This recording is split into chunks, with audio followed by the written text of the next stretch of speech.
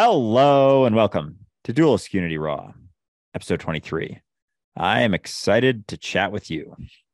And I think as we continue to grow and move into new seasons, finding new and novel ways to connect with other iterations of myself is one of my favorite things to do. And it's really energizing and enjoyable. And I'm just glad that people are willing to chat.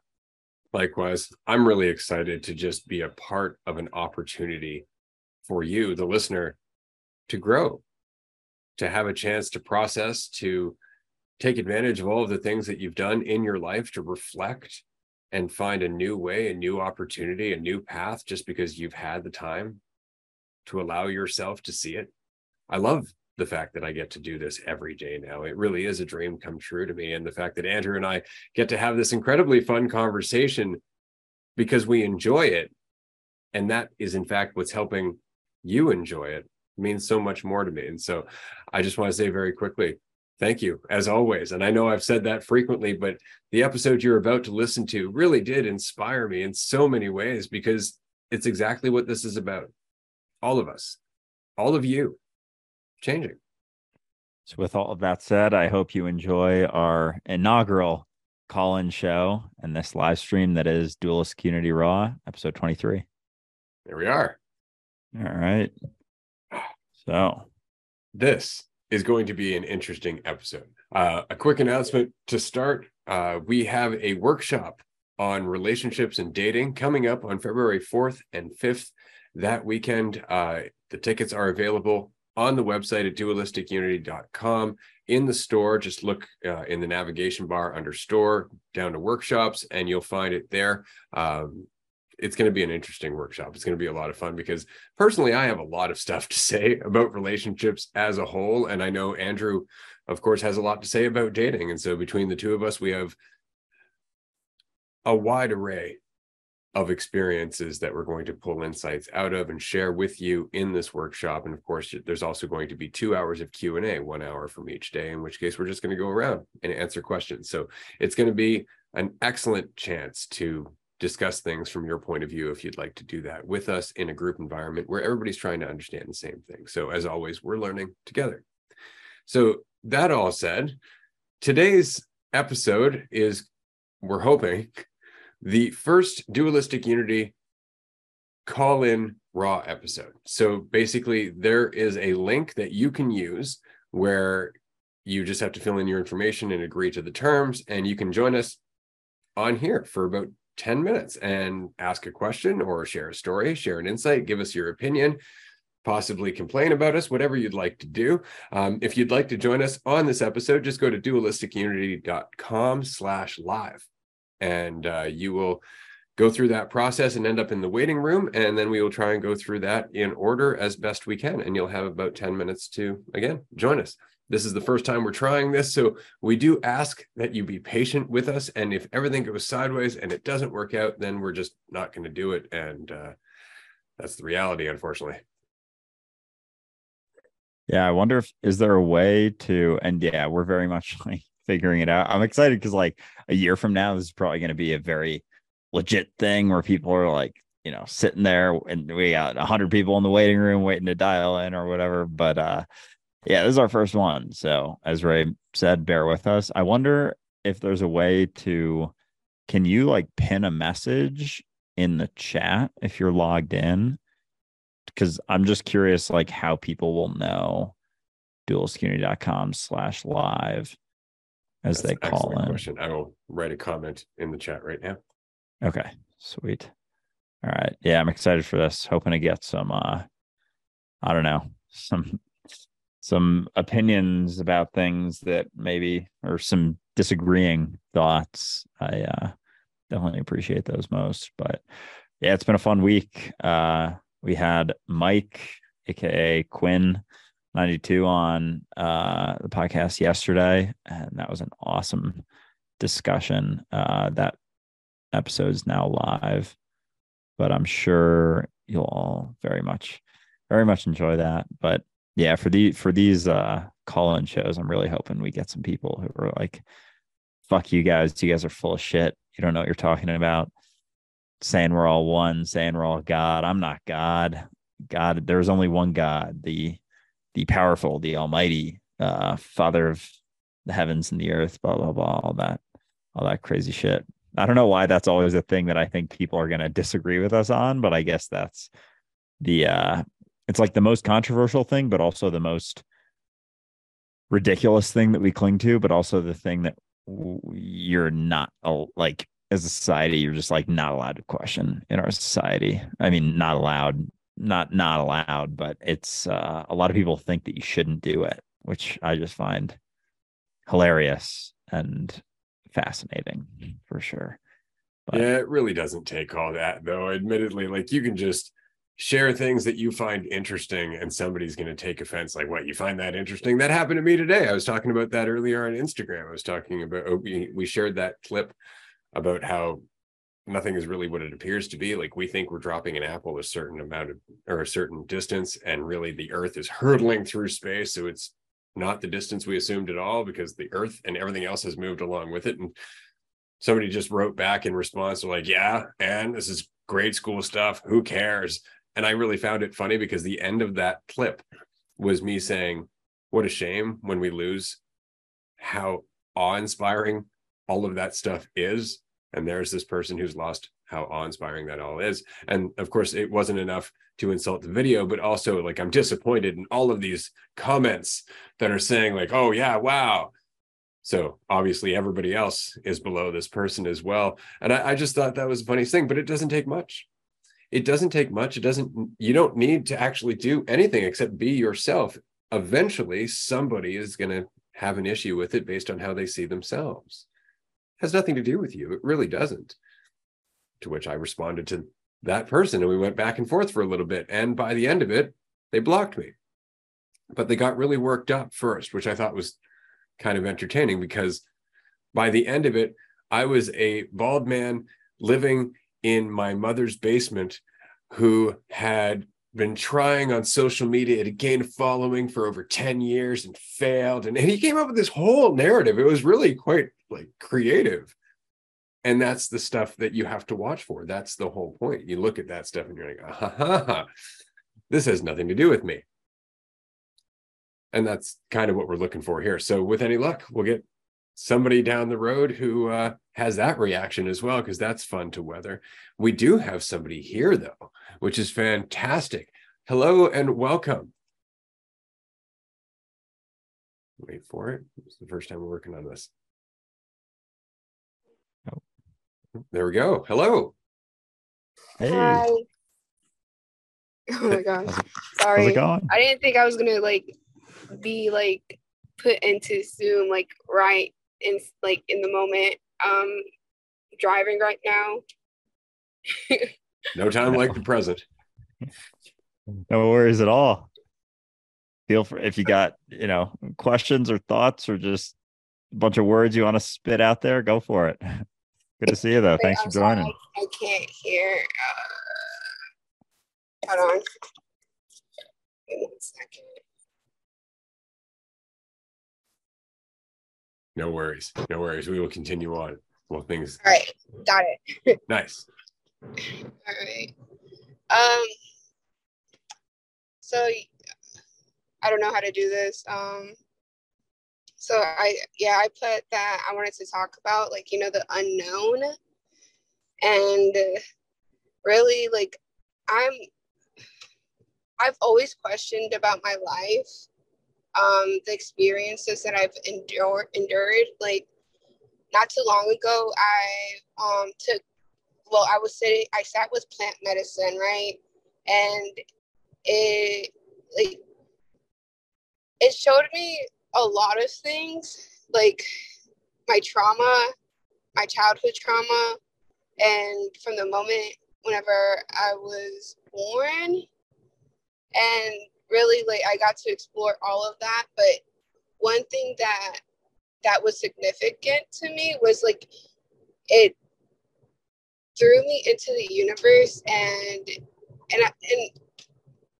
I got to experience the unknown, which was a scary feeling for me. And I guess that's what I've been going through is like, trying to like, just accept it. So yeah, I guess like that's what I'm like dealing with like right now. So yeah, that's really. I'll pass this one to Andrew because he can relate. Yeah, is it Bibiana? Yes. Awesome. Yeah, can certainly relate. I've had a couple experiences aided to a degree by some natural substances as you were referencing, and yeah, it's a very different experience. So like first of all, I just want to let you know I totally feel you with the seeing it, being uncomfortable in it, and to be uncomfortable in it because it is such a different type of experience, like with your strings completely cut, that it can be very uncomfortable because it is so different than our typical day-to-day experience where we'll cling to certain certainties, and that's kind of what makes us comfortable. And so I think over time, the more you sit in it, the more you recognize that just because it's uncomfortable, just because it's different, doesn't mean it's a bad thing, doesn't mean it's something that you have to push away or necessarily create an experience or an opinion of. I think recognizing that it's where you've always been, but we always try to cling to things that cause us to avoid that recognition, and pretty much everything that we do as a society in terms of, the identities that we create, the ideas of ourselves that soothe that discomfort and allow us to avoid that discomfort, but at the same time create more suffering in so many different ways. Like as we cling to certainty, as we avoid that reality of the unknown, there's lots of repercussions to that too.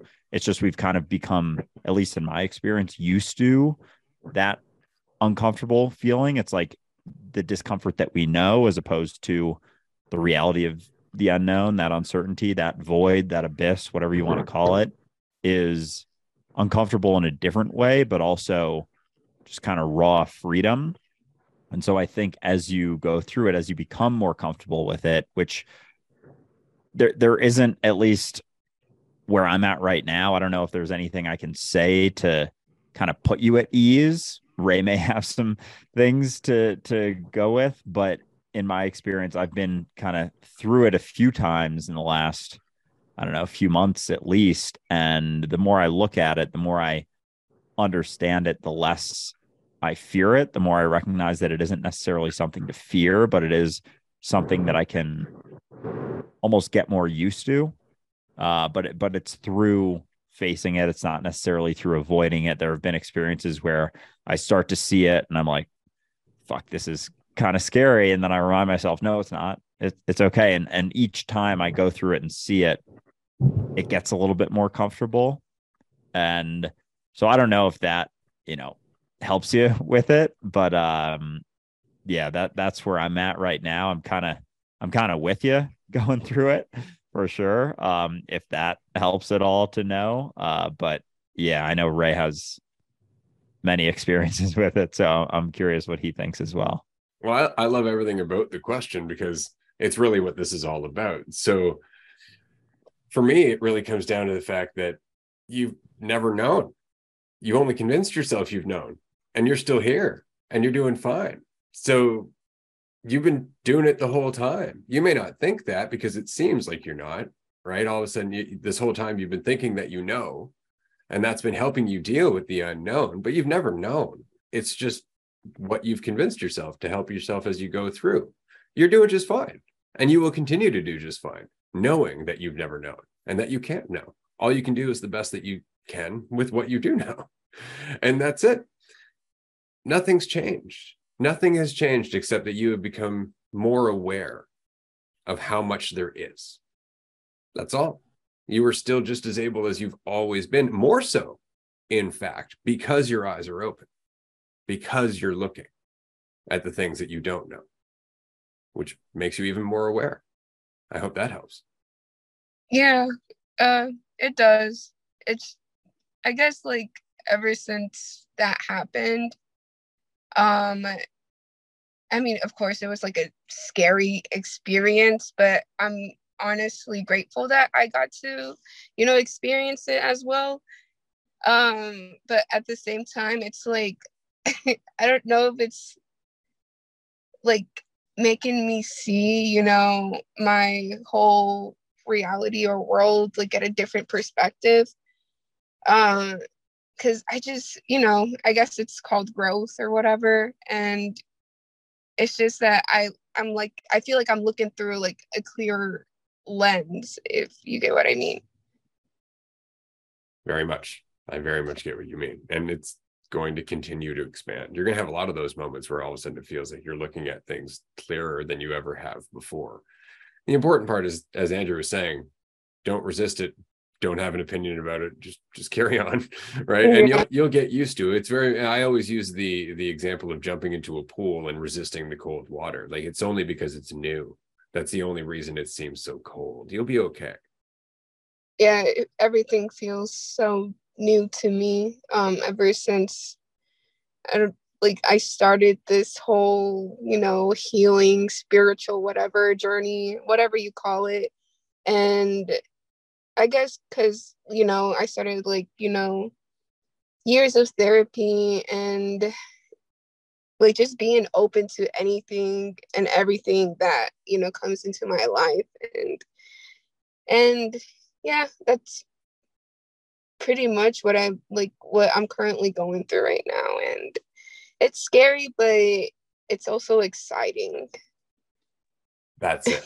That's it, right? And I've said it before, that when the excitement of change becomes more powerful than the fear of what could go wrong, that's when your life starts to change. Mm-hmm. Everything starts to change, but it's here that you start to become more aware of what you're capable of. This is the hard part, right? Because now it's just putting in, recognizing it, right? All I can do is just put in energy and see where it goes. And once you've done that enough, it just, everything just continues to open up. You start to find, as I told Andrew, you start to find your sea legs, you find your stride, right? Everything, it's just about you. But at first that feels really weird, especially when you're used to tethering yourself to everyone else.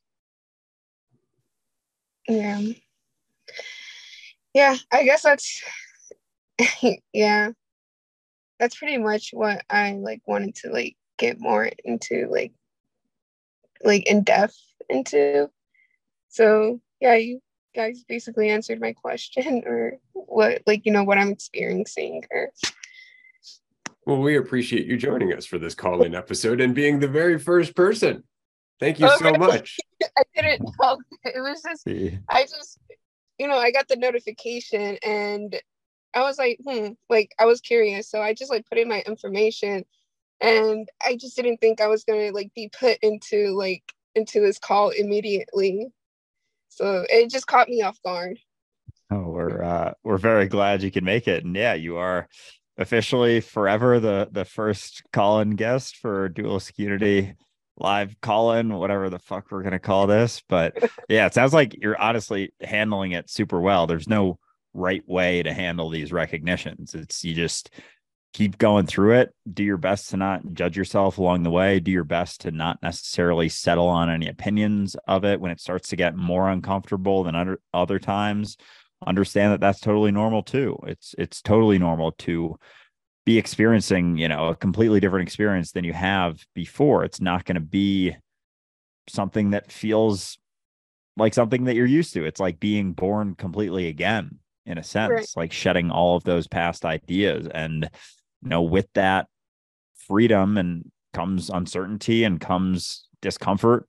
Growth and discomfort go hand in hand. Uncertainty and freedom go hand in hand. But, most of our society resists that growth and doesn't really want to be free, because it does require that discomfort, and that, it's like you're existing on a different track. You're no longer chasing the carrot or running from the stick. You're just kind of sitting in limitless potential in every single moment, which, as you keep going through it, as I said before, you get more and more used to it. You get a little bit more comfortable in that reality of uncertain discomfort sort of all times. And once that discomfort becomes comfortable, it gets a lot easier, and you kind of figure out, ooh, I have a lot of options here. This is kind of fun. This is very exciting. This is significantly more exciting than trying to settle upon all of these certainties and just, create a better looking prison for myself. So yeah, sounds like you're doing great with it though. Okay. All right. Thanks, guys. Thank you. Of course. That's awesome. That is our first call-in guest. Very much appreciate her being here with us. Hold on a second here. All right. And we have another guest in the queue, David. Now, remember, everyone, that you can join us by going to dualisticunity.com/live. There is no phone number for you to call in for this episode at the moment, and it's only because there are terms and agreements that you have to agree to in order to be on the episode, simply for the fact, well, for our protection and to make sure that you understand that we do not edit these episodes.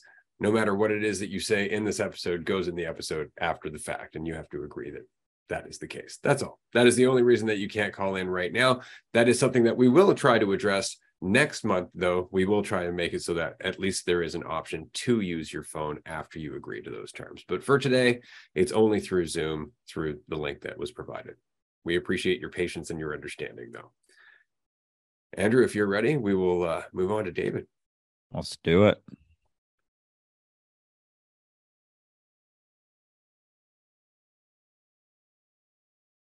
Appreciate everybody's patience as we wait to connect.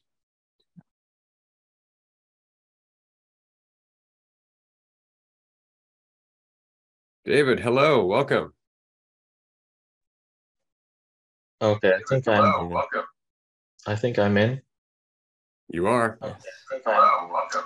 Oh, okay, I can hear you. Finally. You are. Yeah. Oh, okay, I can hear you. I'm just gonna turn, because I have Twitch open at the same time, and there's like a noise reverb. Okay, can you guys hear me now? We can hear you. Okay, cool. Yeah, apologies, I'm just sitting in bed, so I'm not in the most ideal environment. Anyway, I kind of wanted to talk about kind of awakening. I actually was I was the person who asked, "What's your definition of awakening?" the other day, if you remember, in your Instagram live, I think, how you kind of define awakening. But I'm kind of new to both of you guys, and it's just really interesting. Obviously came across Andrew on TikTok. It was one particular video that got me kind of sucked into your kind of content, and it was just one sentence you said. Even it was the sentence that you're not in the present moment, you are the present moment. And that was actually one of the things that was like, oh, this guy gets it. It's like he really gets it.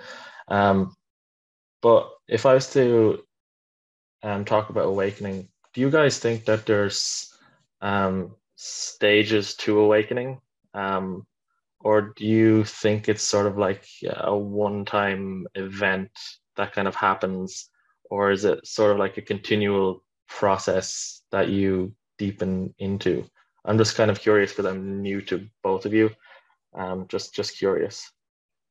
Off the top of my head, I would say that it's kind of both. It's an ongoing one-time process or one-time step. And what I mean is that your life kind of changes direction.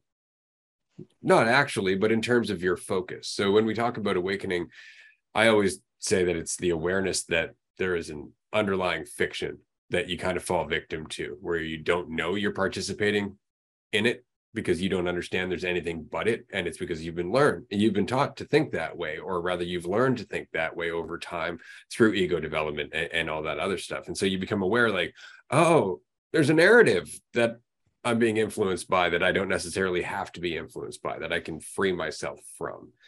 And then in that, there's the integration process.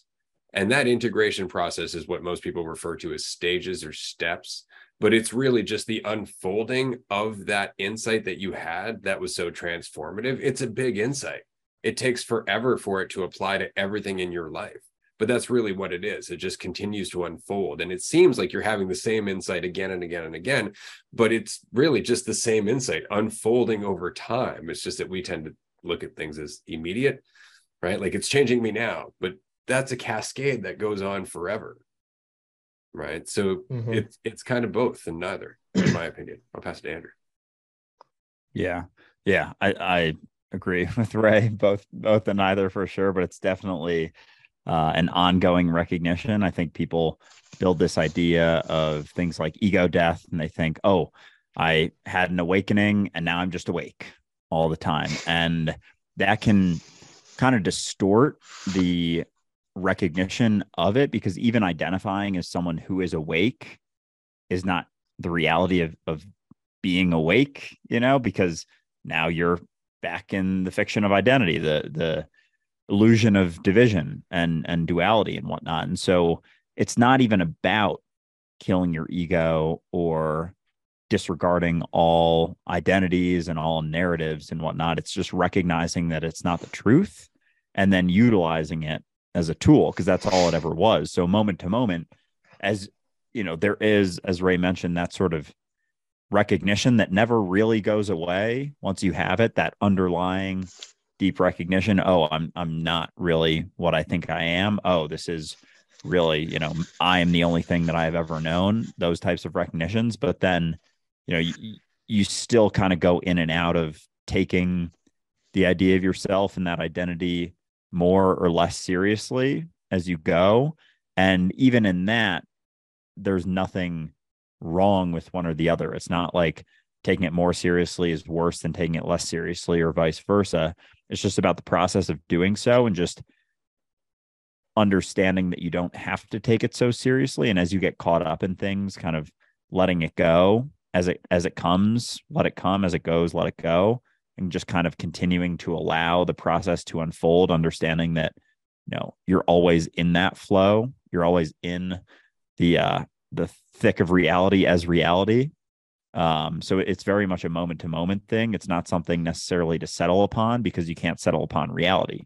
Reality just is. It's not something you can point to. It's not something you can use words to describe. It's just, the process of describing it is what it is. And so you can't really say it. But yeah, it's definitely not the idea of what people think it is. It's always just where you're at and kind of a moment to moment recognition. But there is definitely, oftentimes that stark kind of shift in your perspective, and which changes how you see things more or less permanently, I would say. Yeah, I love the way you guys kind of talk about how a lot of people kind of expect this big ego death. That was the thing with me.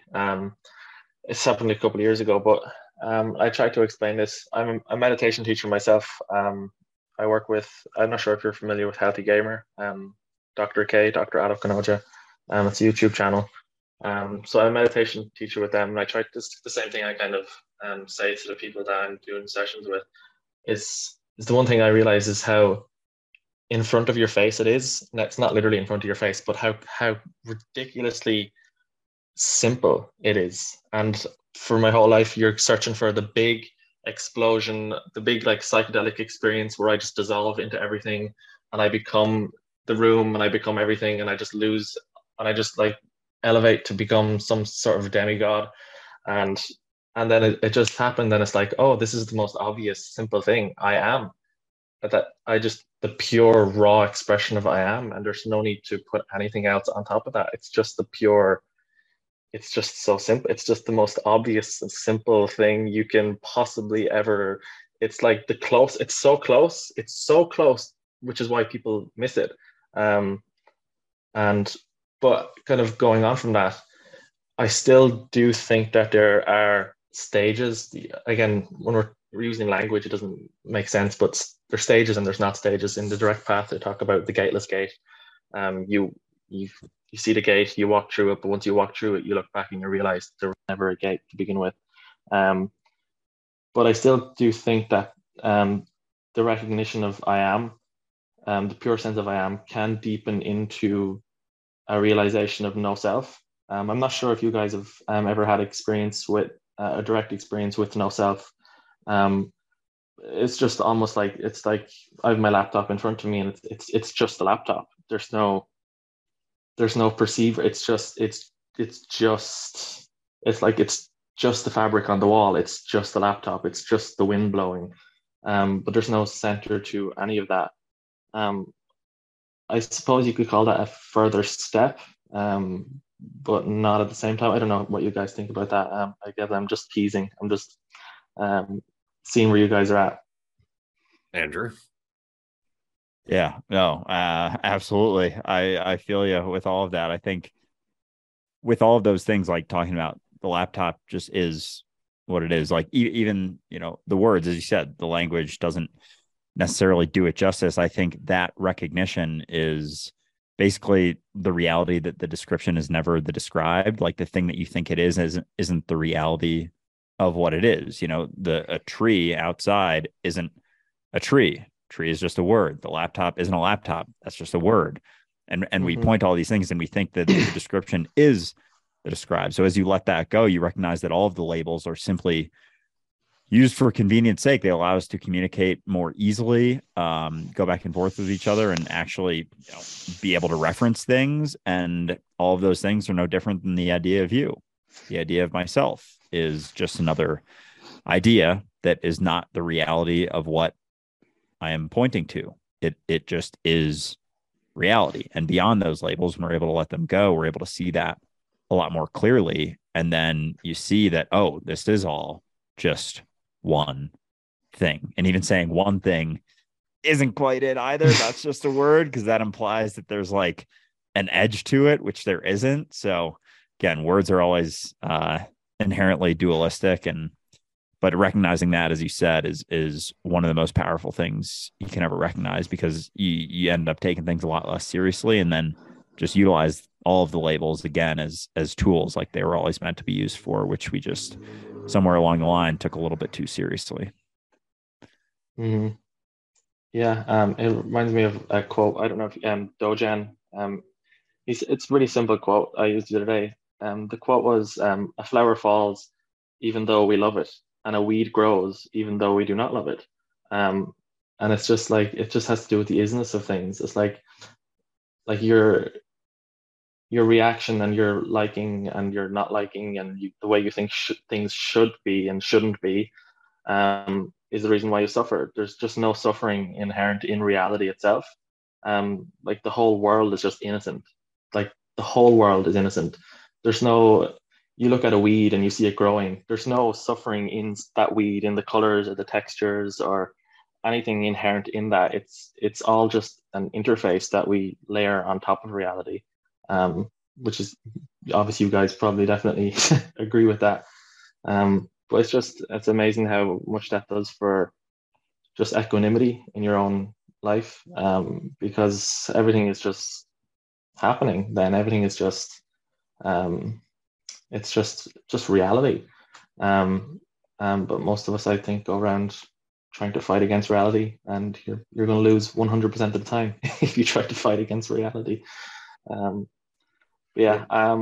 I don't know if you probably guys have more people to kind of talk about. Not as yet, no. But I was going to respond to what you were saying in terms of fighting reality. It's something we all feel we have to do, so long as we don't understand there's no division. It makes sense in the perception of division to fight and to protect yourself and to compete and compare. And that's the stages of ego development that we go through, right? It only makes sense. But at some point, you have to come to that moment of recognizing that all of your conflict comes from that perceived division. And it's just a perception. That's all it is. What remains at the end of the day is just what is, which is you, right? But it takes so long to get there. And more importantly, because nobody's talking about it. Most of our culture doesn't talk about it. And when we do, we put it up on some spiritual pedestal where it's like you were saying, it's got to be this huge like ego death. And this is why I like the term ego dissolution. It goes on and on and on. Like it's moment to moment. As your ego builds up, you tear that shit down. Ego builds up, you tear that shit down, right? By just recognizing its purpose, not judging it. Because if you judge it, if you try to actually get rid of it, that's an egotistical thing to do. Mm-hmm. Yeah. God, even the word ego. I'm not sure how you guys would define ego. Maybe that's an interesting kind of topic as well. And like, what is the actual definition of ego? Because I see it, especially in like with psychonauts and people who do a lot of psychedelics. I've done it myself, but I just think a lot of people who are in that realm, their definition of what ego is kind of a little bit distorted. In my view, there's never an ego to begin with. It already doesn't exist. It's simply recognizing that it already does not exist. Um, in my view, but I don't know how you guys would define ego. I also wouldn't categorize it as a static thing. Like ego is a thing. I think it's a process. It's a constant identification with thought, with the body, whatever it is. But it's like an ongoing process and movement rather than like some like thing like in behind your eyes, like some like that you just have to dissolve through whatever means. I don't know if you guys agree with that, but I just see it as something that is already not there. It's an illusion. It doesn't exist already, and it's just realizing that it already doesn't exist. That's the way I see it. I don't know if you agree, or I think Yeah. maybe we just agree on it. I think we're just going to agree on everything. Yeah, I was just thinking you're a great guest for the show, man. This has been a lot of fun. I really appreciate the questions, and this is exactly what we talk about all the time on the podcast. So this is perfect. It's fun to be able to do it live. But yeah, I mean, I see ego merely as a tool, merely as our ticket to this experience, the thing that we can utilize to reference ourselves. An example, I think I've used this example like 100 times, but if there were no egos, aka identities, aka ideas of ourselves that we can identify as and reference relative to someone else, which doesn't mean we're divided, just means we're different and we're able to identify, which make things a lot more convenient.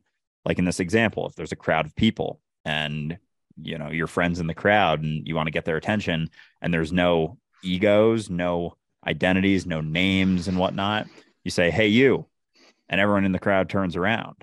It's kind of a pain in the ass. So instead, we have names that allows us to differentiate ourselves between different people. So instead of saying, "Hey, you say, "Hey, Mark," and then your friend Mark turns around, everyone else knows you're not referencing them, makes it a lot more convenient. So if there were no egos or identities, things would be a lot less convenient. It's like if roads didn't have names and we just had to point to them at and be like, "I'm going to meet you here." It's like, no, I'm going to meet you on, Center Street or whatever. And then where to meet. So it allows for much easier communication, but that's all it ever was meant to be, was a means to communicate, to make it easier. And we have just taken it so far that now we believe this isn't just a tool. This isn't just an illusion. This isn't just this thing that I can utilize for convenience.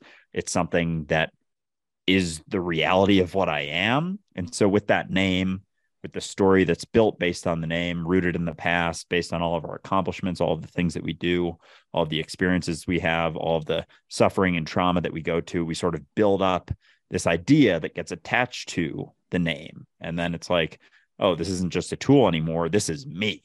This is what I am. And with that comes a ton of fluctuations because, as you see yourself as more or less valuable, you feel like your value goes up and down. When you recognize it's just a tool, you see that your value is completely unwavering. And so your value never went up or down, no matter how it was perceived by anyone else. So I see ego merely as a tool, merely as our ticket to have this experience, to allow us to communicate more easily. And that's the extent of it. It doesn't mean that it's not what I am, but it's not all that I am. And it's not the reality of what I am, but we've gotten very caught up in believing that it is only what we are and is the reality of us. And with that, comes a lot of distortion and suffering. Yeah, definitely. I mean, as you kind of said it there, it is what we are. It is what we are, but it isn't what we are at the same time. It's like, in Zen, emptiness is form and form is emptiness. It's just like, it's the same sort of thing. Are you guys familiar with like Adyashanti Do you guys listen to Adi Ashanti? No, Rupert Spira, them kind of guys. It's I so do not. interesting because I come from obviously I'm a meditation teacher, so I come big into like Zen. There's even that like section of YouTube, like the non-duality section, which is why I was so surprised to see you guys because and to hear that you are not related to them or you don't even know of them because it's so big, like Adi Ashanti, Rupert Spira, yet the truth is like being transferred like around, even though like none of them are connected in any way at all. That's just kind of amazing to see. Because usually when you talk to people like you're like, oh yeah, I've read like all of Adi Ashanti's books or Rupert Spira's books, but it's like, no, you don't have to. The truth kind of wakes up to itself in kind of all areas of life, no matter who you're reading or. But I guess that was my next question: is do you guys have any good recommendations in terms of like maybe Zen spiritual teachers, non-duality teachers that maybe you have taken inspiration from, or anything like that? Jiddu Krishnamurti. Absolutely. If you like it, if you enjoy the process of understanding why you think what you think and that it's unnecessary, Krishnamurti is a masterclass. He's very enjoyable to read, and more so for the fact that anything that you read by Krishnamurti wasn't written, it was spoken just live to a crowd and then made into a transcript later. And that always blows my mind because he's always so very, very clear about what he's talking about. And I would say that he's definitely one of the most enjoyable. Aside from that, Alan Watts. Absolutely, because he's as entertaining as I think this conversation should be. I think that is the biggest thing, that if I have any grievance with a lot of the people who represent this conversation, it's that it gets unnecessarily serious when it should be rather entertaining. It should bring us all together. It should be about the connection rather than the philosophy, right? And I think that's the point, is to let go of the concepts and really just enjoy your life. Yeah, for sure. I love both of those as well. Oftentimes when I come across people who are like, give me some book recommendations, tell me who to read, who to follow, blah, blah, blah. I oftentimes just tell them to question all of their ideas that they believe to be the truth. I find that to be much more useful and efficient. It can be a little bit less comfortable because you have to actually take responsibility for all of the things that you're clinging to, as opposed to just trying to go outside of yourself and, read someone else and attach to them. But, eventually through this process, you recognize that all of those quote unquote spiritual gurus or teachers or whatever the fuck they want to identify as are just you. It's always been you. It's only ever you. And as you recognize, all of the identities, all of the labels, all of the beliefs are not the reality of what they are. You aren't either. And what's left beyond those walls of division that you always perceive between yourself and reality is just what is. And you're it, as much as anything else. And so I think a lot of times clinging to the teachers and the gurus can get people caught in believing in another system of teaching and whatnot, as opposed to just being free in themselves. They then attach, similar to religion, to just another sort of belief system. And I see that in spirituality very often, that it just becomes another religion that people attach to and identify with to make themselves feel better, as opposed to allowing themselves to actually get better. But yeah, Krishnamurti and Alan Watts are awesome. I love Alan Watts, especially. He's always been one of my favorites. Same. Yeah. I did maybe the not so wise thing was to listen to Alan Watts while doing psychedelics, which was a good idea, but also not so much of a good idea. When you're walking in nature, and he basically was telling me that I'm eating menus instead of dinners in relation to my life. I'm just identifying with some skeleton structure self that I've formed from a fictitious past, and my mind was like getting frazzled. But just one other thing is it's interesting that you talk about kind of getting attached to teachers. I think that's another important thing for people to know. It's especially true for me because I came from being a fundamentalist Christian. I was an evangelical fundamentalist Christian I believe there was a point in my life where I believed that the Earth was 6,000 years old, that dinosaurs didn't even exist, that people were going to hell, and I had to save them. And the pull of teachers, the pull of really convincing motivational speakers, preachers, and the pull is really, really strong. And even in spiritual circles, even in Zen circles, non-duality circles, it's the same. I think it's important to know, it's a teaching I did the other day as well, that you can have an awakening and still be a bad person. I fundamentally believe that. You can have an awakening and still be a bad person, because people just think, oh, it's awakening and that's it. But there's a post-awakening shadow work, emotional work that has to be done. And there's actually a lot of teachers, prominent teachers I can name, who are bad people and who have taken advantage of their congregation, and who millions of people look up to. But they're bad people, and they may well truly be enlightened. They may have the recognition of the pure sense of I am, but they have done no shadow work. They've done no emotional work, and that dictates their life.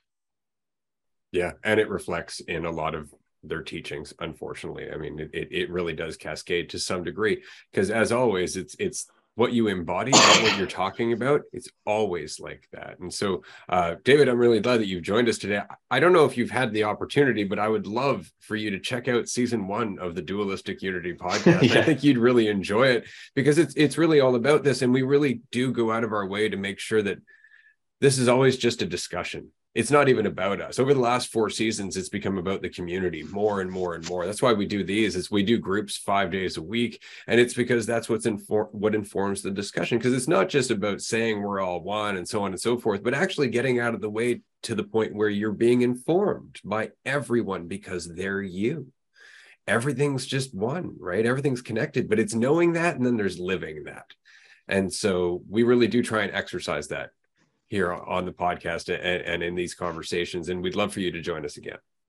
Yeah, cool. I have to go in a minute, by the way, because I have to take another phone call. I'm sorry, but you're going again tomorrow, is it? I think do you have a call-in session tomorrow? No, or is it like not tomorrow? No, the next one scheduled is going to be the last Tuesday of February, but we might do it more often. But we definitely do have a free public group tomorrow. You can join us for that for an hour. There's going to be a lot more people in the room. Just register for it at dualisticunity.com. Cool. Yeah, I'll do that. And you're planning on doing more of these. That's great. Yeah, for sure. Yeah, I'll definitely show up to that. Again, I'm only new to you guys, so it's thanks to TikTok. But I just want to, just for people who are listening, just before I go, I just want to, just a quote that I came across today. It's from Dogen again. I just like to leave people with. It's quite a lot of people will kind of be frazzled by it, but I think it's just very good. I think you guys would like it. Dogen said that to study the self is to forget the self. And to forget the self is to be actualized by many things. And when actualized by many things, your body and mind, as well as the bodies and minds of others, drop away. No trace of enlightenment remains, and this no trace continues endlessly. I just think this is a beautiful quote. It's just, that's beautiful. I can't speak any more. I can't speak any more to it, but I just think people would like that. Thank you, David. All right, guys. Thanks for having me. Sure. Yeah, thanks for joining us, David. Looking forward to chatting again at some point. Cool. See you guys. All right. See you, man. Have a good night.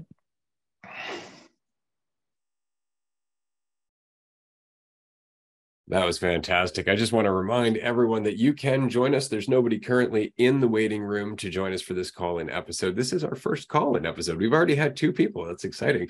You can join us at dualisticunity.com/live. I just wanted to say very quickly that there is now a phone-in option, because while Andrea was answering a question earlier, I went over to the website and I changed the process. So if you fill out the form and agree to the terms, there are options with different phone numbers for different areas around the United States. I think there's a toll-free number as well, or you can just click the link and join us via Zoom. So it's easier now. Fuck yeah, that's awesome. Appreciate you doing that. Yeah, I think we might be doing this a little more often.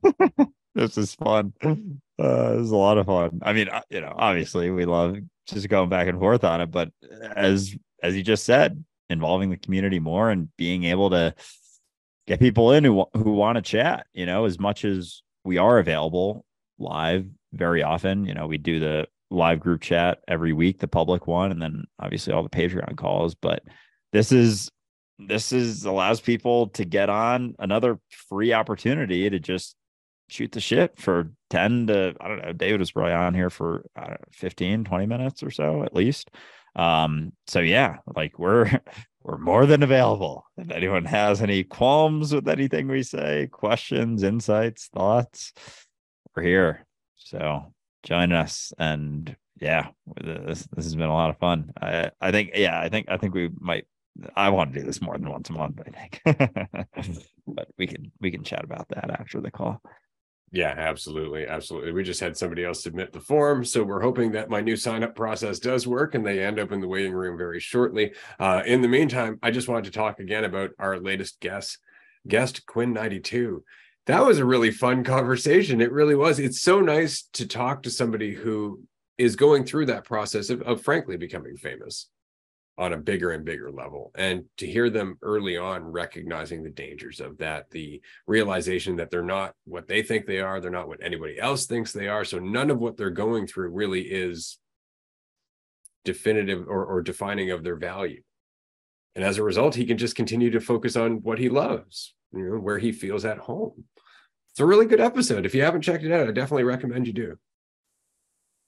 Yeah, that was a blast. Yeah, Mike's his non-stage name for those wondering, but he's fucking awesome dude. Yeah, it's cool to talk to someone so grounded, despite like I there were points in the episode where I forgot that he was like a very famous, well-known singer, because he just doesn't bring across that, high and mighty type energy at all. There's not like an ounce of it in him. And it's really cool to see someone like that, especially not just understanding the pitfalls of clinging to that identity and taking it very seriously, but beyond that, just letting go of the idea of themselves completely, seeing the harm in that beyond just the famous recognitions, but just in general, as everyone has the opportunity to do, because everyone for the most part experiences some degree of suffering by taking that idea of themselves far too seriously. As we were just talking with David about, that it's not about killing your ego, but it's also not about fully believing that it's the truth. It's about finding that sort of space in the middle where you utilize it, but don't take it so seriously, where you take it for what it is and understand where you're at, and just both ends of the spectrum for yourself, and what you go through and what you want, but what you don't want, and kind of just allowing those things to flow without taking them so seriously. It's not about this sort of rigid structure on the other end of getting rid of it and trying to force it to not be a thing, believing that you don't exist at all. Like there is just energetic contractions and all that crazy shit. It's like, no, you can utilize it. You don't have to be afraid of the ego. You can use it for what it is, but you don't have to take it seriously. And there's a balance. There's a constant balance with that. And there's nothing wrong with getting too caught up in it either, because you're always on it. You're always towing that line, whether you think you are or you're not. And it's just coming back to the recognition that you're always on it. You're always in the flow. There's nowhere to go that is incorrect. It's thinking that you're in the incorrect spot that kind of leads to that perception of suffering, and thinking that you're not where you're supposed to be. So you're always where you're at. You're always feeling what you're feeling. But yeah, I'm excited for more people to listen to that one, because he's a really cool guy, and he has fucking awesome music too. He has so many songs that I just love, and I've been listening to him nonstop for the last couple of weeks leading up to the episode. So it was fun to dig more into some of his other albums that I wasn't as familiar with. But yeah, it was an awesome chat. Yeah, and it was great to hear about his 5th album coming out at the end of this week. I mean, that was great that he could share that with us and have that conversation right before that came out, because that had to be really exciting. You could tell when he was sharing it, like, it's a shameless plug. It's like, you go right ahead, buddy.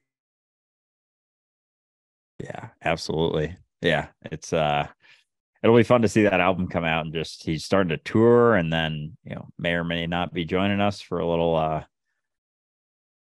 retreat action. We'll see. But that would be a lot of fun, because I think everyone would derive a lot of value from him being there, including himself and us. So yeah. Speaking of the community, we have a member of our community here in the waiting room waiting to join us.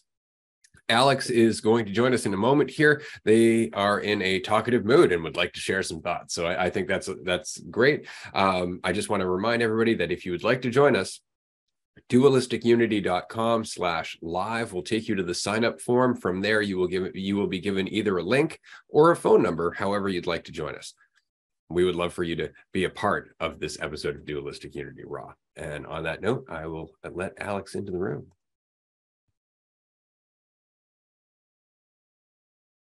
All right, sweet. I'll do my best to not make this an awkward silence as Alex is hopping on. We'll get better at this.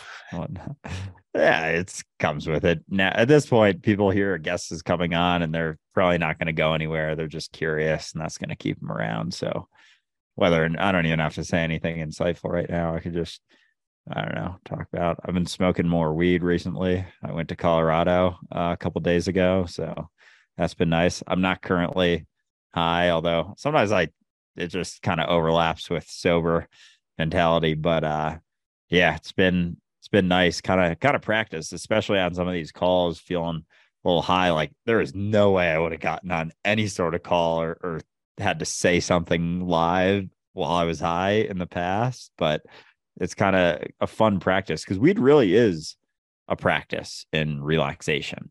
Like absolutely, as much as people are like, oh, you're high, like what's wrong with you? It's like, I'm practicing being relaxed, motherfucker. But people have this fucking crazy ass stigma about it, that it's this bad thing. It's so interesting. I mean, that's starting to go away more and more, but well, that's why music. So like musicians often smoke weed, and music sounds great on weed. Food tastes great on weed. Food smells great on weed. Like everything is just that much more pronounced, and it's just because you're relaxed, right? You're just. I think we're having technical difficulties here. Indeed, Alex, sign in. Give me a second here. Yeah, no worries. Oh. Yeah, I think we're good. All right. Awesome. Yeah, I even dabbled in some gummies recently, which I've avoided since college because I was in a much different mentality 5 years ago, but we can talk about that later. Alex, what's up? Welcome.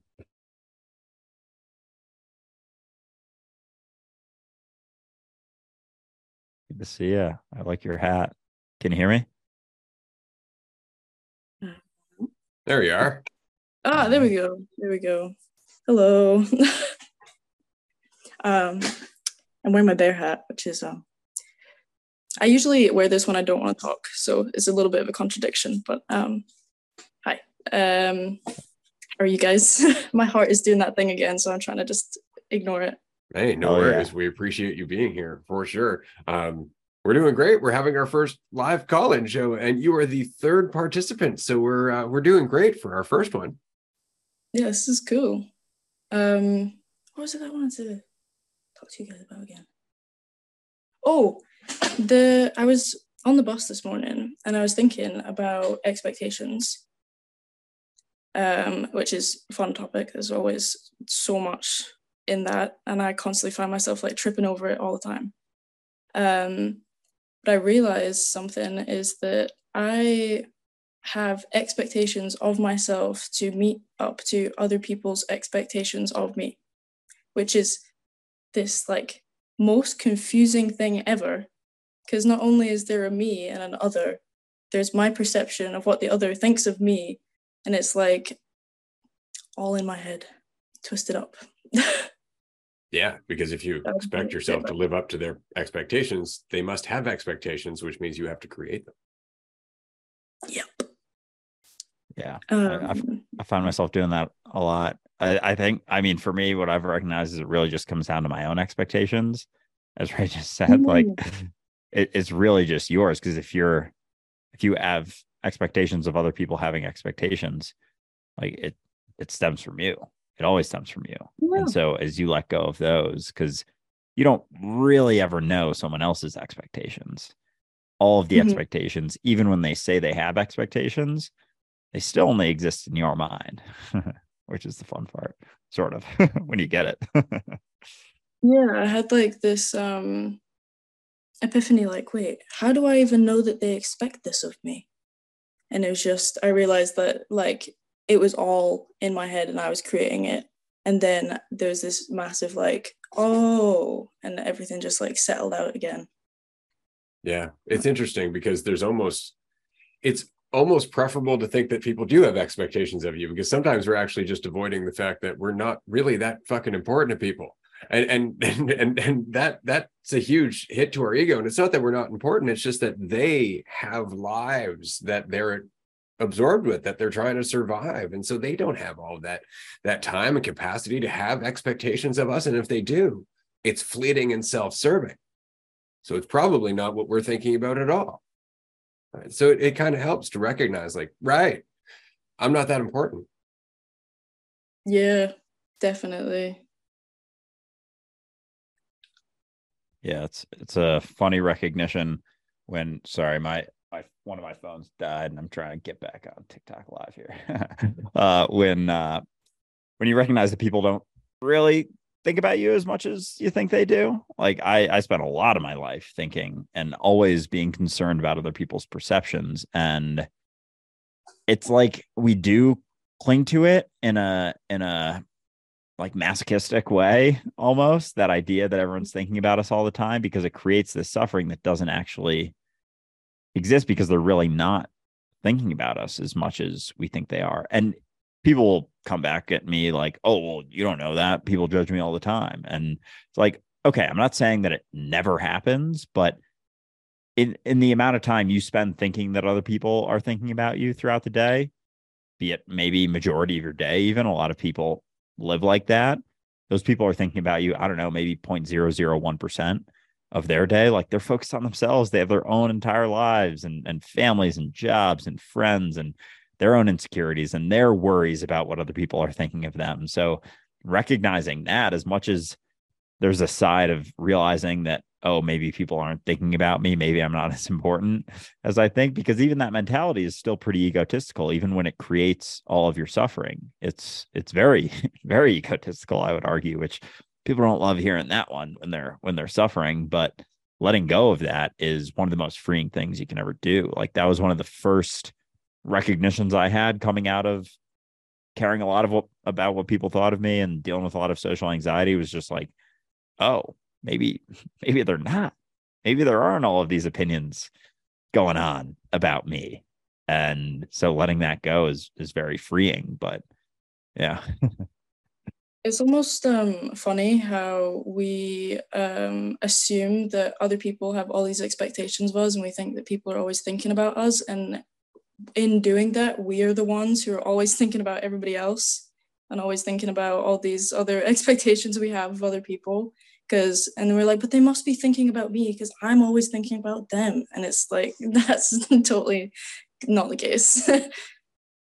Yeah, but you can see how it would be necessary almost, right? Because if I'm doing it, they have to be doing it. And it's the same as judging. Like we fear judgment because we really think our own judgment is the truth, because we want to think it's the truth. So if our judgment's the truth, their judgment has to be the truth, right? Yeah. It's like similar with belief. If I'm allowed to believe, then you have to be allowed to believe. And it's this whole, like, that's why people, even if they don't believe in the same thing, will still stand up for the right to believe, even though it makes no sense. Yeah. But it makes me feel better. Definitely. Yeah. I always find that interesting when someone believes in even some, like, even if they're not religious and they're just clinging to God. Like I had someone a couple of weeks ago arguing with me about religion, going back and forth, and they're not even religious. And I was like, I was asking Ray about it. I think I talked about it probably on one of our episodes. And I was like, why the fuck is this person going through all of this? Because they believe. And as long as you believe in fictions, you're going to defend other people's rights to believe in that fiction. But going back to the judgments and fear of judgment too, it's interesting how, like, when you get busier and start doing things you really enjoy, get passionate about stuff, you don't have the time to think about other people and their shit. And so you just don't assume that they're thinking about you either. And it's very much like goes part and parcel or hand in hand. Like as little as you think about other people is as little as you think other people are thinking about you or considering you. And as much as you are concerned with the judgment, as much as you're caught up in judgment, you on the other end think everyone's judging you and thinking about you. So you have to, the first step, and what I oftentimes talk to people about when they're afraid of judgment is, I mean, how much are you judging? You have to let go of that. That's oftentimes the first step. And that can be tougher. But as you let that go, the fear of judgment oftentimes subsides, or at least gets a lot quieter. I think judgment as well can be really like, often we perceive it as totally negative, as like if judgment is entirely like, I think bad of somebody, but there's also like good judgment and like just judging someone's character, which is also like gonna create boxes for people. And it's like similar to, what is it, when someone's like disabled or something, and then you give them extra special treatment and you're still separating them from everybody else by being super nice, and it's still a form of, what's the word? I've lost the word, but it's like privilege? A form of privilege? A little bit. Discrimination to some degree. Yeah, that's it. Yeah, discrimination, but it's like positively. And I think judgment is about the similar. It's funny. Things. I had that thought, God, years ago, because again, I'm old. And I think it really just comes down to the difference between judgment and discernment, right? And so, as always, semantics, we're just using words. But I think I tend to think of judgment in terms of it being ego-based. Like when I judge, it raises or lowers my own sense of value. Whereas if I'm discerning, I'm just taking in information and adjusting accordingly. There is no sense of my own value being raised or diminished whatsoever. Like it's not, this is a quality judgment about this person so much as just, oh, right, that's their nature. And I find that's more discernment than judgment. So I tend to conceptualize them that way, right? Discerning isn't necessarily about me. It's about what's happening. Judgment's always about me. That makes a lot of sense. Yeah. That was, I don't know if you've described it in that way before. I think you have, but maybe it's been a little while. But yeah, that does make a lot of sense, that the judgment is tied to your value in some way, shape, or form. Discernment is not. But people oftentimes aren't able to see the difference between them. They see any type of discernment as, because we're so caught up in the idea of ourselves so often, we almost assume that, oh, they must be judging. Like this has to be tied to their perception. And when you go back and forth with someone, if you're not caught up in the idea of yourself, you're just talking to them and pointing things out to them. And people almost don't even understand that form of communication, because we're so used to people just like getting angry and being aggressive to try and validate their own perceptions. It's interesting though. Yeah. People be like a little bit annoyed at me for asking questions, just because I tend to be a very curious person, and I don't always know what are the right questions to ask. And there's been many questions that I've asked just purely out of curiosity, and people have been like, "Oh, you just don't ask those questions. You just don't ask people those things." And they get very like defensive because they think that you're asking from some place of judgment, whether you think that there is a right answer and a wrong answer, and then it just makes the conversation like completely stop. And there's no way of getting past it. Yeah, I appreciate that. I just want to say I resonate with that a lot. I've pissed off a lot of people over the years by asking lots of questions and getting them involved in discussion. I wanted to say, Alex, that I appreciate you being here. We do actually have 2 other people in the queue, so we are going to have to move on. And we're going to have a timer at some point so we know exactly how long we can talk. But we're going to do this more often. There's no doubt we have to do this more often. The fact that you joined us here today is very indicative that this is a good way to to talk to the community and touch base as often as we can. So we really appreciate you being here. And next time you're feeling chatty, as you said in your description, definitely join us. This has been a lot of fun. I will do. Absolutely. Really appreciate you joining us, Alex. This has been a fun conversation. Looking forward to the next one for sure. Nice talking to you guys.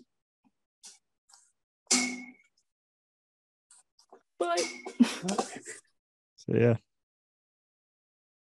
And of course, Alex is actually a member of our Discord community as well as our Patreon community. You can join us and Alex in a group discussion 5 days a week. Well, I don't know how often Alex is going to join us, but you can join us 5 days a week at patreon.com/dualistic-unity. $5 a month, you get to join us at least 8 times per month in these group discussions. As you can tell, we really enjoy the opportunity to connect with everyone. So definitely do consider joining us. I'm going to allow Ben to join us. And there is another person after Ben in the queue. We do see you, and we're going to get as far along the queue as we possibly can. We have a timer that we actually have enabled now. So we're going to try and keep it to about 10 minutes per person, so long as we have people waiting.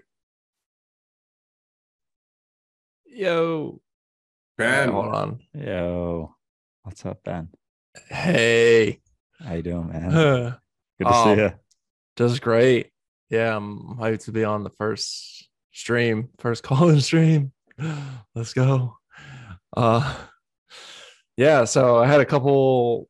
Man, I want to talk about one thing, but then hearing Alex talk was like, oh, okay. So I guess I'll start with the topic that I submitted, which is ancient lost civilizations. There's been some chatter in the community topics channel. I don't know if you guys have been following that, but someone suggested ancient civilizations, and I've been very absorbed into that subject the last month or two. Been watching a lot of Graham Hancock and Randall Carlson. Those dudes are absolute geniuses, and I've been seeing them on Joe Rogan, and yeah, they're disruptors. That's what the label is, and it's almost what they're getting at is similar to what we would like to see, almost in terms of they're kind of destroying and dismantling the ego of mainstream academia, of how history is taught, pretty much, and how they're leaving out some. It's like they try to deny this new evidence for like ancient civilizations. How much do you guys are you familiar with this topic? With ancient civilizations and the changing of history by the victors, fairly familiar.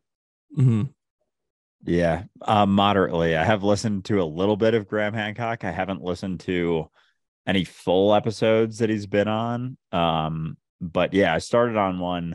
It wasn't Joe Rogan. It was a different one a couple of weeks ago. But yeah, if that's I got to do the community topics vote actually probably after this call or after the Patreon call after this. But yeah, I'll definitely have to do some digging if that starts to be one of the top votes for sure. But it's super fascinating stuff for sure. Well, there's been evidence around for ancient civilizations for a very long time. We've talked about the Nazca lines in South America. We've talked about the pyramids and so on and so forth. There's the fact that so many similar objects and so many similar buildings have been found in so many different places around the world, which just happen to form a relatively straight line across the planet at different time periods. And so there was obviously something going on. There are numerous sites that are unexplainable, and of course now you have all the stuff that's going on underneath the Amazon, which is super exciting because I've been waiting for that shit for like 20 years. I remember hearing about this, I think it was 2002 2003, that they were starting to look at the Amazon with LiDAR.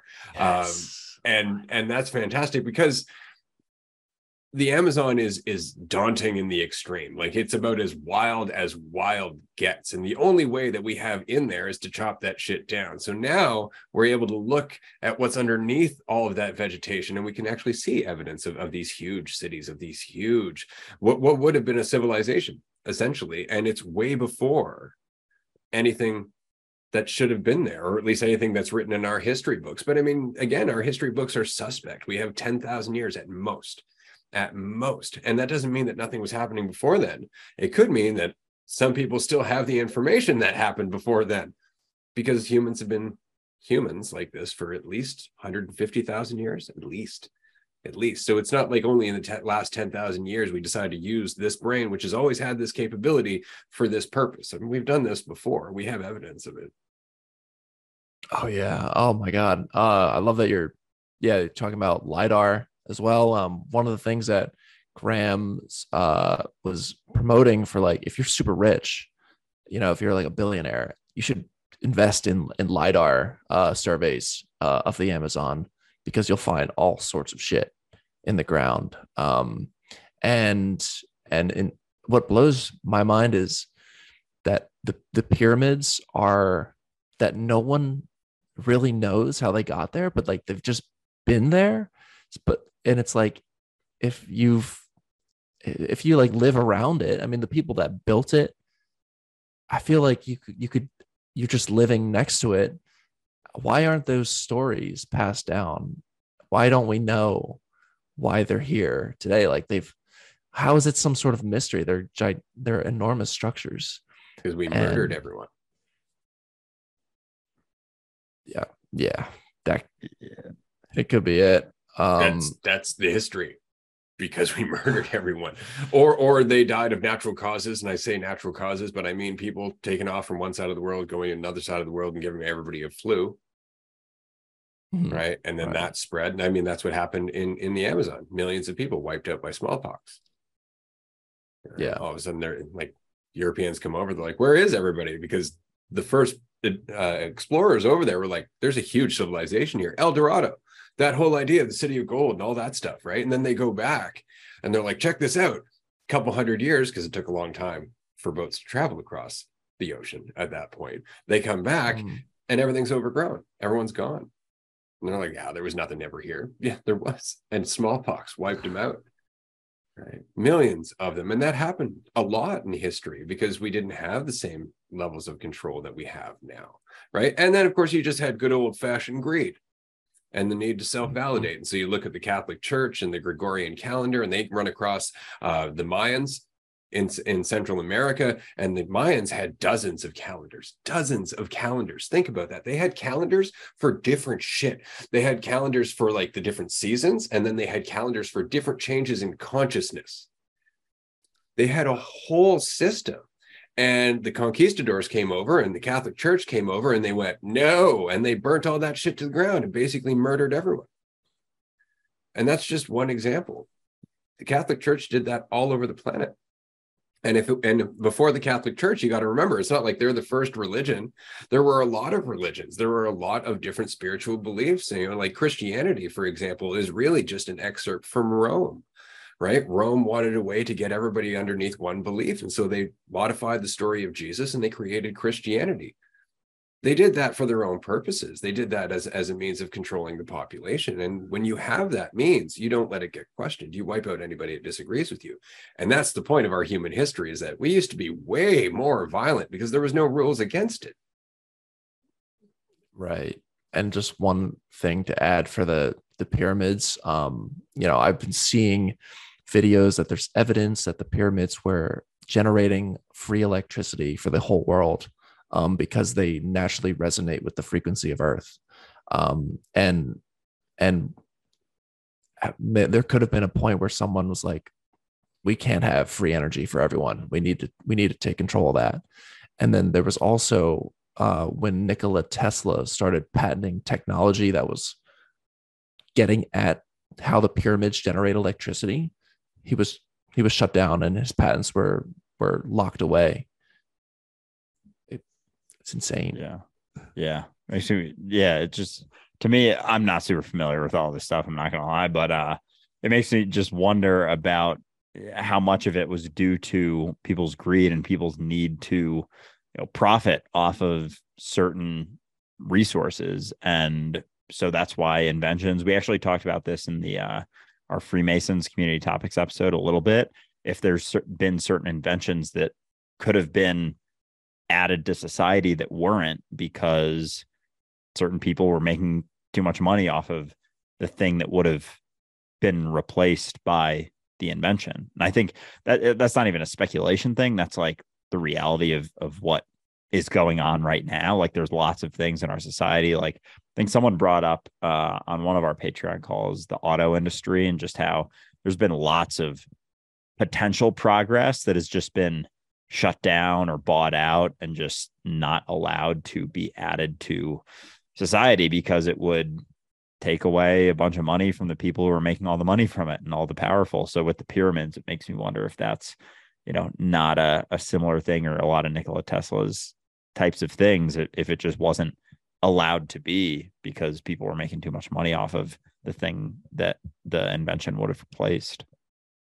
Well, with the pyramids, especially because, I mean, we don't really know how old the pyramid is. We can date it, but that's according to certain organic matter that's trapped in the stone. But the pyramid itself could have been covered and recovered over time. We actually know that it used to have a capstone on it that would shine with the sun. It could be seen for miles. And that doesn't exist anymore. And it's because it was pillaged. It was largely taken by plunderers and armies and shit as they marched on Egypt or out of Egypt or any of those things over thousands of years, right? And so that's just the latest iteration that we know of in terms of the pyramid. So what did it do before then? What could it have done in an age where maybe we had technology that could use that resonance, right? Because that's it. Tesla actually created a car that could run just on ambient energy. And it did so just fine. So it's not like the technology is not there, or the ability is not there. It's just that we've lost it over time. And I think it's because we're just so goddamn greedy. So I'm kind of glad we've lost it to some degree until we smarten up. Oh yeah, 100%, man. It's yeah, all the stifled innovation. Absolutely. That's what it is. Ben, we have another person in the queue, so we're going to move on. But I wanted to say thank you for joining us for this first episode of our Call-In Raw. We're going to do this, I think, far more often than we had originally planned, because this is going really, really well. Thank you for being here, as always. And for everybody wondering, you can actually connect with Ben in a lot of our group discussions, because he is another longtime member of our community and a friend, and somebody who came to the previous retreat. So we know Ben quite well, and we're always very excited when he can join us. Yeah, absolutely. Ben, appreciate you joining. Always a blast to chat. I'm excited to dig into the lost civilization stuff a little bit more, because from what I have heard and listened to, it is super fucking fascinating. So I'm part of me is hoping that a community topics, you know, gets picked, but maybe next week, because I got a lot of digging to do. Yeah, you hopefully you get some time, because it is a very fascinating subject. Yeah, hopefully it gets voted on too. But yeah, super glad to be part of this, and I miss you guys. Can't wait to be together in person next. So absolutely. Likewise, yeah. Man. Great to see you. Yeah. Have a great rest of your nights, guys. You too, man. Absolutely. For everyone who doesn't know, actually, not only was Ben at the previous retreat, but he's also learning Wing Chun, which I think is fantastic. It's something I managed to talk about at the retreat. Andrew, if you'd like to do your thing, you're more than welcome to do so. I'll just talk here for a few minutes. Wing Chun is a fantastic martial art. If you get a chance to look into it, definitely do so. If anything, just for the practical applications in terms of relaxing yourself and understanding that sometimes the best way to deal with stress is to let go, is to relax, not tense up. And you'd be surprised how often you do tense up. So I just wanted to drop that in there quickly. We do have somebody in the waiting room. I am sorry, I'm just going to leave you in there for a few more minutes while Andrew returns. I did want to also make an announcement. As Ben mentioned, we have a community topics episode that we do every week. We've done 21, I believe, so far. Each week, the community can suggest topics in our community Discord, which, of course, you can join by going to dualisticunity.com and clicking on community. It'll take you right to the Discord. The suggestions are made by the community, and then they are voted on by our Patreon community. And so each week, we get 2 topics, sometimes 3. It really depends. Sometimes it's 1 if it's a really big topic, and we'll cover that topic or those topics in a full episode of 45 minutes or so, sometimes an hour, depending on how big it is. And it's always a lot of fun, but we don't know what the result's going to be except basically for that morning. So we have maybe 6 hours to prepare before we record the episode. So we also enjoy the challenge. Definitely, if you would like to suggest a topic and you would like to hear us go in depth on that topic, do consider joining us there. We had a question here about our thoughts on gun control. That's a big question, so I'm not going to get into that here. But if you would like to join us on the live call after our next guest, you are more than welcome to do so. Just go to dualisticunity.com/live, and you will have the links and the phone numbers, however you'd like to connect, and you'll be in the waiting room. And then you can join us right after this next guest. Andrew, if you're ready. Ready. All right. We are joined by Valerie, who wants to discuss the lie of self, that the shadow person within is overpowering the other half. The other self is forgotten with time, and only the shadow is present, pleasing its desires and ignoring the other one. Also, maybe about being active and passive in life in general, because it's a pretty new thing that runs through my head. So this is going to be good. I'm enjoying this conversation. Valerie, thanks for joining us. Oh, I hope everything is like working. You guys can see me, right? We can see you. Hello. Yes. Good Or to is see it you. too dark? Wait, I'll just fix that. Maybe better like that. Well, my face is not that important, so yeah. Thanks for having me, I guess. I We appreciate you being stumbled here. up onto it. Actually, I started listening to your podcast like maybe 3 months ago, and slowly trying to like implement some stuff or just think about it. It's actually pretty hard. You mentioned that a lot, that it's hard to find people to actually talk about that stuff, because most of the people look at you or treat you like, yeah, don't think about that too hard, like with all that self and you are me, we are one, and all that is like how do you say it, played down a little bit. And I actually pretty much resonated with many things you guys discussed on your podcast. It's like, but I'm not that far through. I have a lot of time also now to listen to it while working and stuff like that. I don't have to use my brain there, so it's perfect. That's the best time to listen to the podcast, because we try not to use our brain either.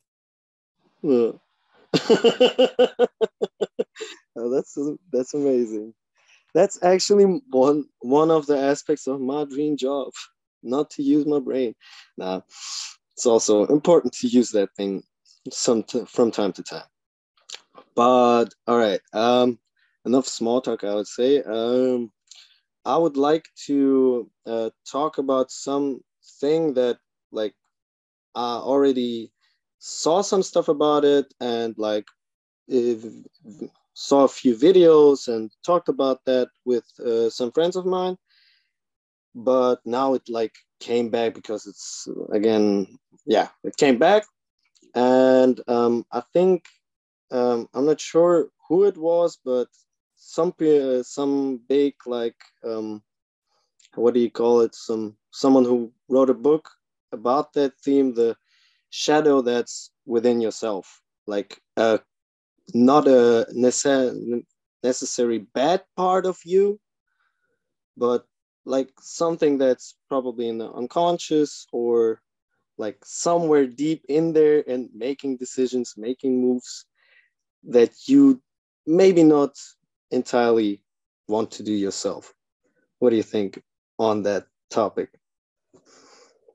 Yeah, I think in terms of the shadow, it's very much the stuff that we don't want to look at. We don't want to accept the things that make us uncomfortable, because it would require us to change. And so instead of looking at it, coming to terms with it, recognizing where it comes from, we just avoid it. And that's why we call it shadow, right? It's because we don't, we keep it out of the light. No, it's in there. And a lot of people run from it their entire lives. But it's funny, I've often heard the word shadow work. And for me, it's just self-honesty.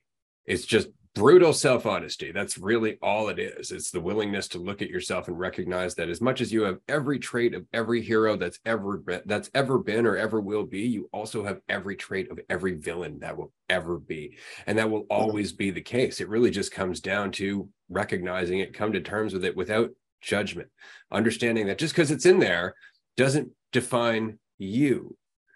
It's your actions that really matter at the end of the day, right? And so I think the shadow is really important if you want to look at it that way. I think the danger is looking at it as shadow. I think the danger is in labeling it that, because we immediately get this negative, dark intonation in terms of it, like, oh, that's the bad stuff. And it's not at all. It's just the stuff that grates against the prison walls that we've invested so much in. It's the stuff that makes us uncomfortable, right? We just don't want to look at it because our idea of ourself is meant to make us feel better. That idea doesn't make us feel better. So we'll just keep that out. Yeah, I totally can. I totally feel that.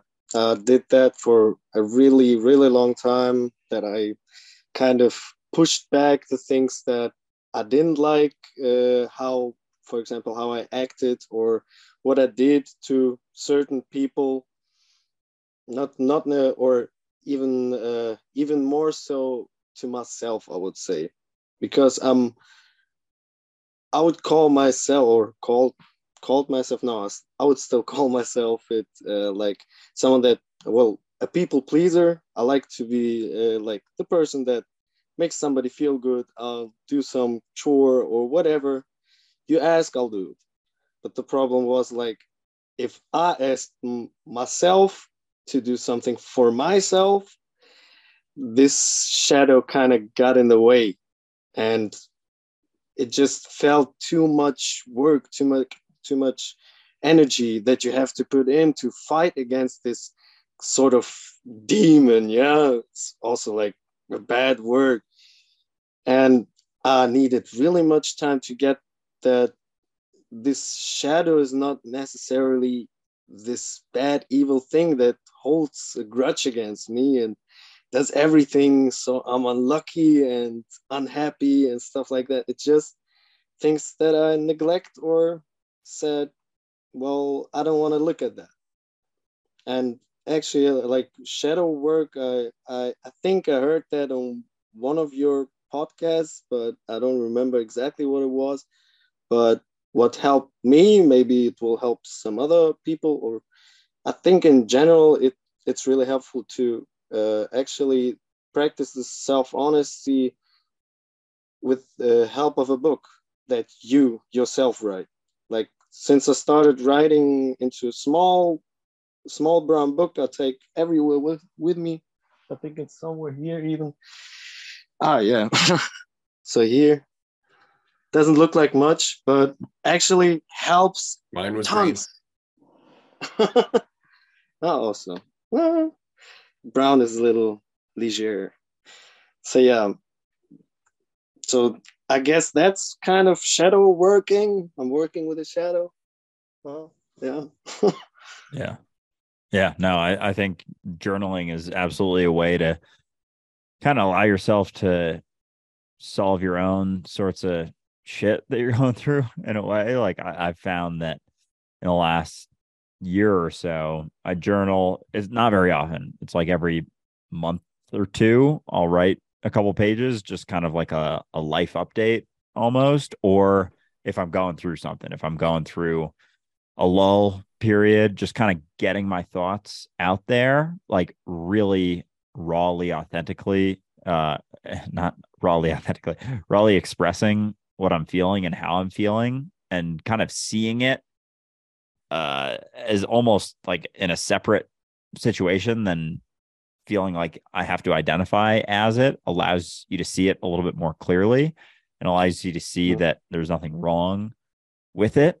And through that, lack of resistance is usually what allows you to get through stuff. And it's the same thing with shadow work. It's when you stop resisting those aspects of yourself that you recognize, oh, that's an option too.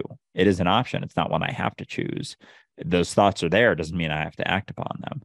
But it's not about avoiding them. It's not about resisting the thoughts, because that just keeps you in that kind of loop of resistance and suffering and denial. And, the other point about shadow work that I like to bring up is that it allows for a sense of empathy, because when you avoid it in yourself, you judge others for experiencing it. And when you recognize that you would do exactly as they are doing, like there is no inherent division that you're a good soul and they're a bad soul. It's like if you were in the same situation as them, if you had the same upbringing as them, accepting that you would act exactly the same is, in a sense, accepting your shadow because you are them. And so oftentimes other people can be an expression of your shadow. And a lot of times the people we judge and try to avoid, or, we avoid quote unquote low vibe people, is just us avoiding an aspect of our shadow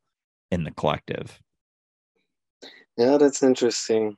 Like how when I was feeling like shit because of this conflict in myself, people always said, yeah, you have to avoid that type of person. Like you just said, you don't see this guy or don't see this girl. They're not good for you with their mindset and vibe and stuff. But I like talking to people that are not don't have the same mindset of thoughts as I have, so I have something new to get out of.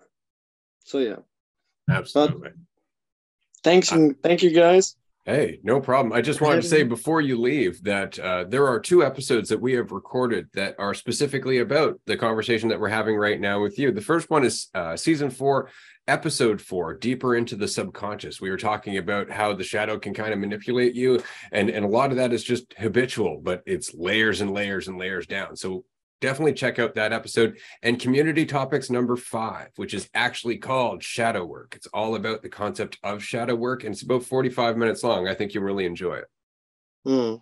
I'll look into it. Thank you guys. Awesome. And have a nice thanks for joining evening. us, Valerie. You too. Great to chat. Well, that was fantastic. This has been just the most entertaining, give me a second here, episode of Dualistic Unity Raw. I've really enjoyed this call-in show. We are down to our last 9 minutes, though, so we will stop taking people into the show as of right now. We do appreciate everybody who could join us today. That was a lot of fun. We're going to do this more often. I'm not exactly sure how often, but this is definitely a fun format, don't you think? Oh yeah.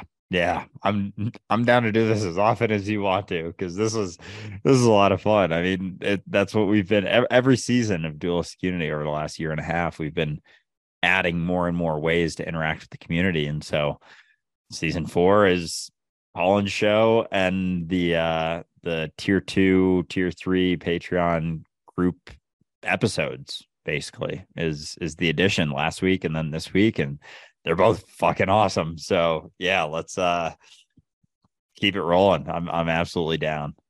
I agree. I think we might have to make this a Tuesday Raw thing from now on. We're either going to be doing a group show or we're going to be doing a call-in show on the episodes of Tuesday. I think that'll be fantastic because it's a good time for everybody. It's 6 p.m. Eastern time. That works out for a lot of different time zones. And so I think it's about the most convenient thing that we can do, because of course, Dualistic Unity Raw on Sunday and Monday are recorded much earlier in the day. True. Yeah, very true. And yeah, so that makes sense. We're oftentimes, it's not like we're rolling out of bed or anything, but it's definitely earlier in the day. Sometimes maybe a little high or something. Getting warmed up because those are both, what is that, Sunday and Monday, and those are both first call of the day with like 2 calls after it on each day. So it's like the first 2 hours of basically 6 hours of calls. So yeah, this is definitely a solid afternoon, nighttime situation. Yeah, agreed. I just want to make a quick announcement to everybody again. First of all, thank you for being here for this first call-in episode of Dualistic Unity Raw. We've had easily over 20 people at every moment of this episode watching this on Twitch or YouTube. We really appreciate the support. We appreciate you being here. And of course, if you're on Twitch, we'd love it if you followed us or subscribed to us. So that way you can continue to join us for all of these. We have a workshop coming up in the first weekend of February, February 4th and 5th at 7 p.m. Eastern time on both Saturday and Sunday. We're going to be doing a 4-hour workshop, 2 hours each day. The first hour of each day is just going to be about dating and building authentic relationships, avoiding toxicity, and coming from a place where you're already whole. If you are going to start dating, or if you are looking for a relationship, it's really important that that come from a foundation where you're not just standing on a chair waiting for it to be kicked out from underneath you because you don't feel that you're enough already. And so if you would like to have that conversation, tickets are available. Dualisticunity.com. Just go to the store. It's under workshops. It's the dating and relationship building workshop. If you are a Patreon supporter, of course, there are discounts up to 50% as well. And you can find that information on the website. If you're not on Patreon, you definitely should be. We do a lot of these conversations 5 days a week. It's a lot of fun. If you enjoyed this episode and you want to talk to us and participate, or just be involved with the groups that happen behind the scenes, because there are so many, definitely join us on Patreon, because that's a whole branch of Dualistic Unity that we just can't share publicly because it's so dependent on people feeling comfortable and safe, and more importantly, private, as they share their stories and their insights and some of their challenges. And so if you would like to be a part of that, I can't recommend Patreon enough. Oh yeah, those are always a blast. They're pretty much like these conversations that we just had. If you watched all of the call-ins and kind of all the topics we talked about, pretty much what those are. It's just with more people involved, and the conversation just kind of circles around different insights, different questions, different thoughts, different situations that people are going through in their lives. As much as it's like insights and questions, a lot of times it gets into situations that people are going through. And, you know, a lot of times it's not even me or Ray responding. It's someone else who's like, oh, I've been through that exact same thing. I know exactly what that's like. Here are some thoughts about that. And it's really cool to see. It's kind of similar to what goes on in Discord. Like I keep up with the messages for sure, but I'm not in there responding to every comment and whatnot, because we got a lot of calls and videos and just posting and everything going on. But it's really the community that oftentimes the thing that I would say gets said before I have the time to say it in response. So it's really cool to just see the community grow. And, as it grows, it's becomes less and less about me or Ray or anything. And it's just Dualistic Unity is very much becoming its own thing. And it's very exciting to see it happen. Yeah. Faith in action. Because that's really it. Is we're talking about the realization that, as you were saying earlier in the episode, that this is all one thing. This is all our flesh. This is just one organism, one giant body. And the recognition of that means all of us letting go and being more vulnerable and doing things because we want to do them. And that's really what we're relying on when it comes to the community conversations, the Discord, even the retreat. Honestly, it really is just getting out of the way and relying on all of our other mouths, all of our other minds, all of our other bodies to do the work and carry the load with us. This really is about the community. As much as Andrew and I are the ones sitting here talking, organizing all of this stuff, it's more or less just because we can. But it's really just to create an opportunity for you to participate, to use this in any way that you would like. And that's how we grow together, is just giving each other the opportunity to do so by being selfless enough to be crazy enough to find that fun. And we do find that fun. And somebody actually just said that they enjoyed this format because we enjoy it so much. And that's very much the point. Enthusiasm. It's contagious, right? It's the best kind of fire to catch. Absolutely. And just to clarify, relying on other mouths to speak and communicate, just so we're clear. I'm really glad that you clarified that. Thank you. Yeah, I just want to make sure there was no, concern or questions about comments.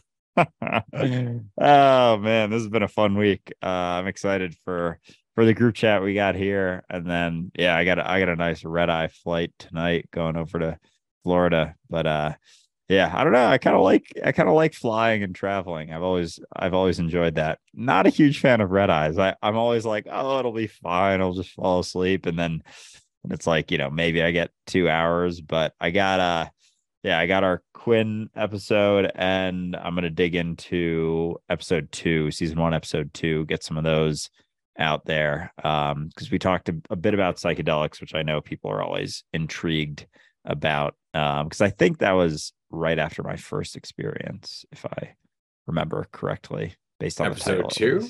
Yeah. Oh yeah. Yeah, episode 2 and 3 were following your first experiences on psychedelics. And so I will never forget that was around the week where you sent me a message privately saying, Ray always makes so much sense when I'm tripping balls. It still makes me laugh to this day. So we're going to stop here. Thank you, everyone, for joining us. If you would like to join us after this, we're going to be on Patreon. Right after this, just patreon.com/dualistic-unity. And again, you can join the conversation up to 5 days a week. It's well worth it. And we really appreciate your support. Thanks so much. I look forward to doing our next call-in episode. Absolutely. Yeah. Looking forward to it. This has been a blast. Thanks for everyone for tuning in. Talk to you soon.